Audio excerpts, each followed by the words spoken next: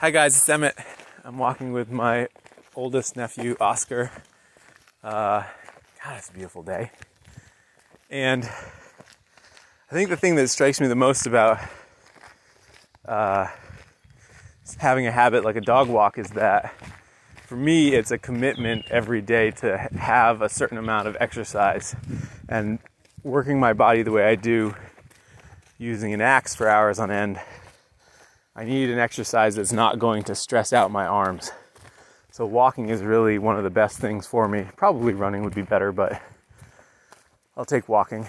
And but the most important thing I think is that it represents a time that I carve out every single day, 45 minutes to an hour every day.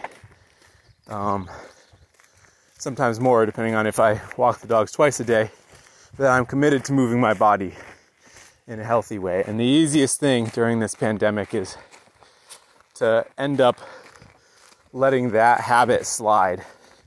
And I know if you're like me, you hate doing floor exercises, and maybe you love doing floor exercises. And maybe that's the thing that makes sense right now. But I don't think it really matters what you do. It's that you do something.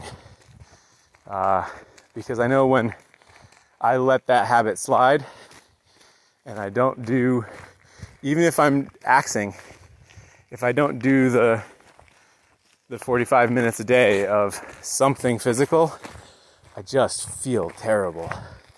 So hopefully at this point in lockdown, quarantine, whatever you call it, you've figured out some sort of pattern. But having a pattern is absolutely key. And I know for me, having pets that require the walk anyways helps me do it regularly.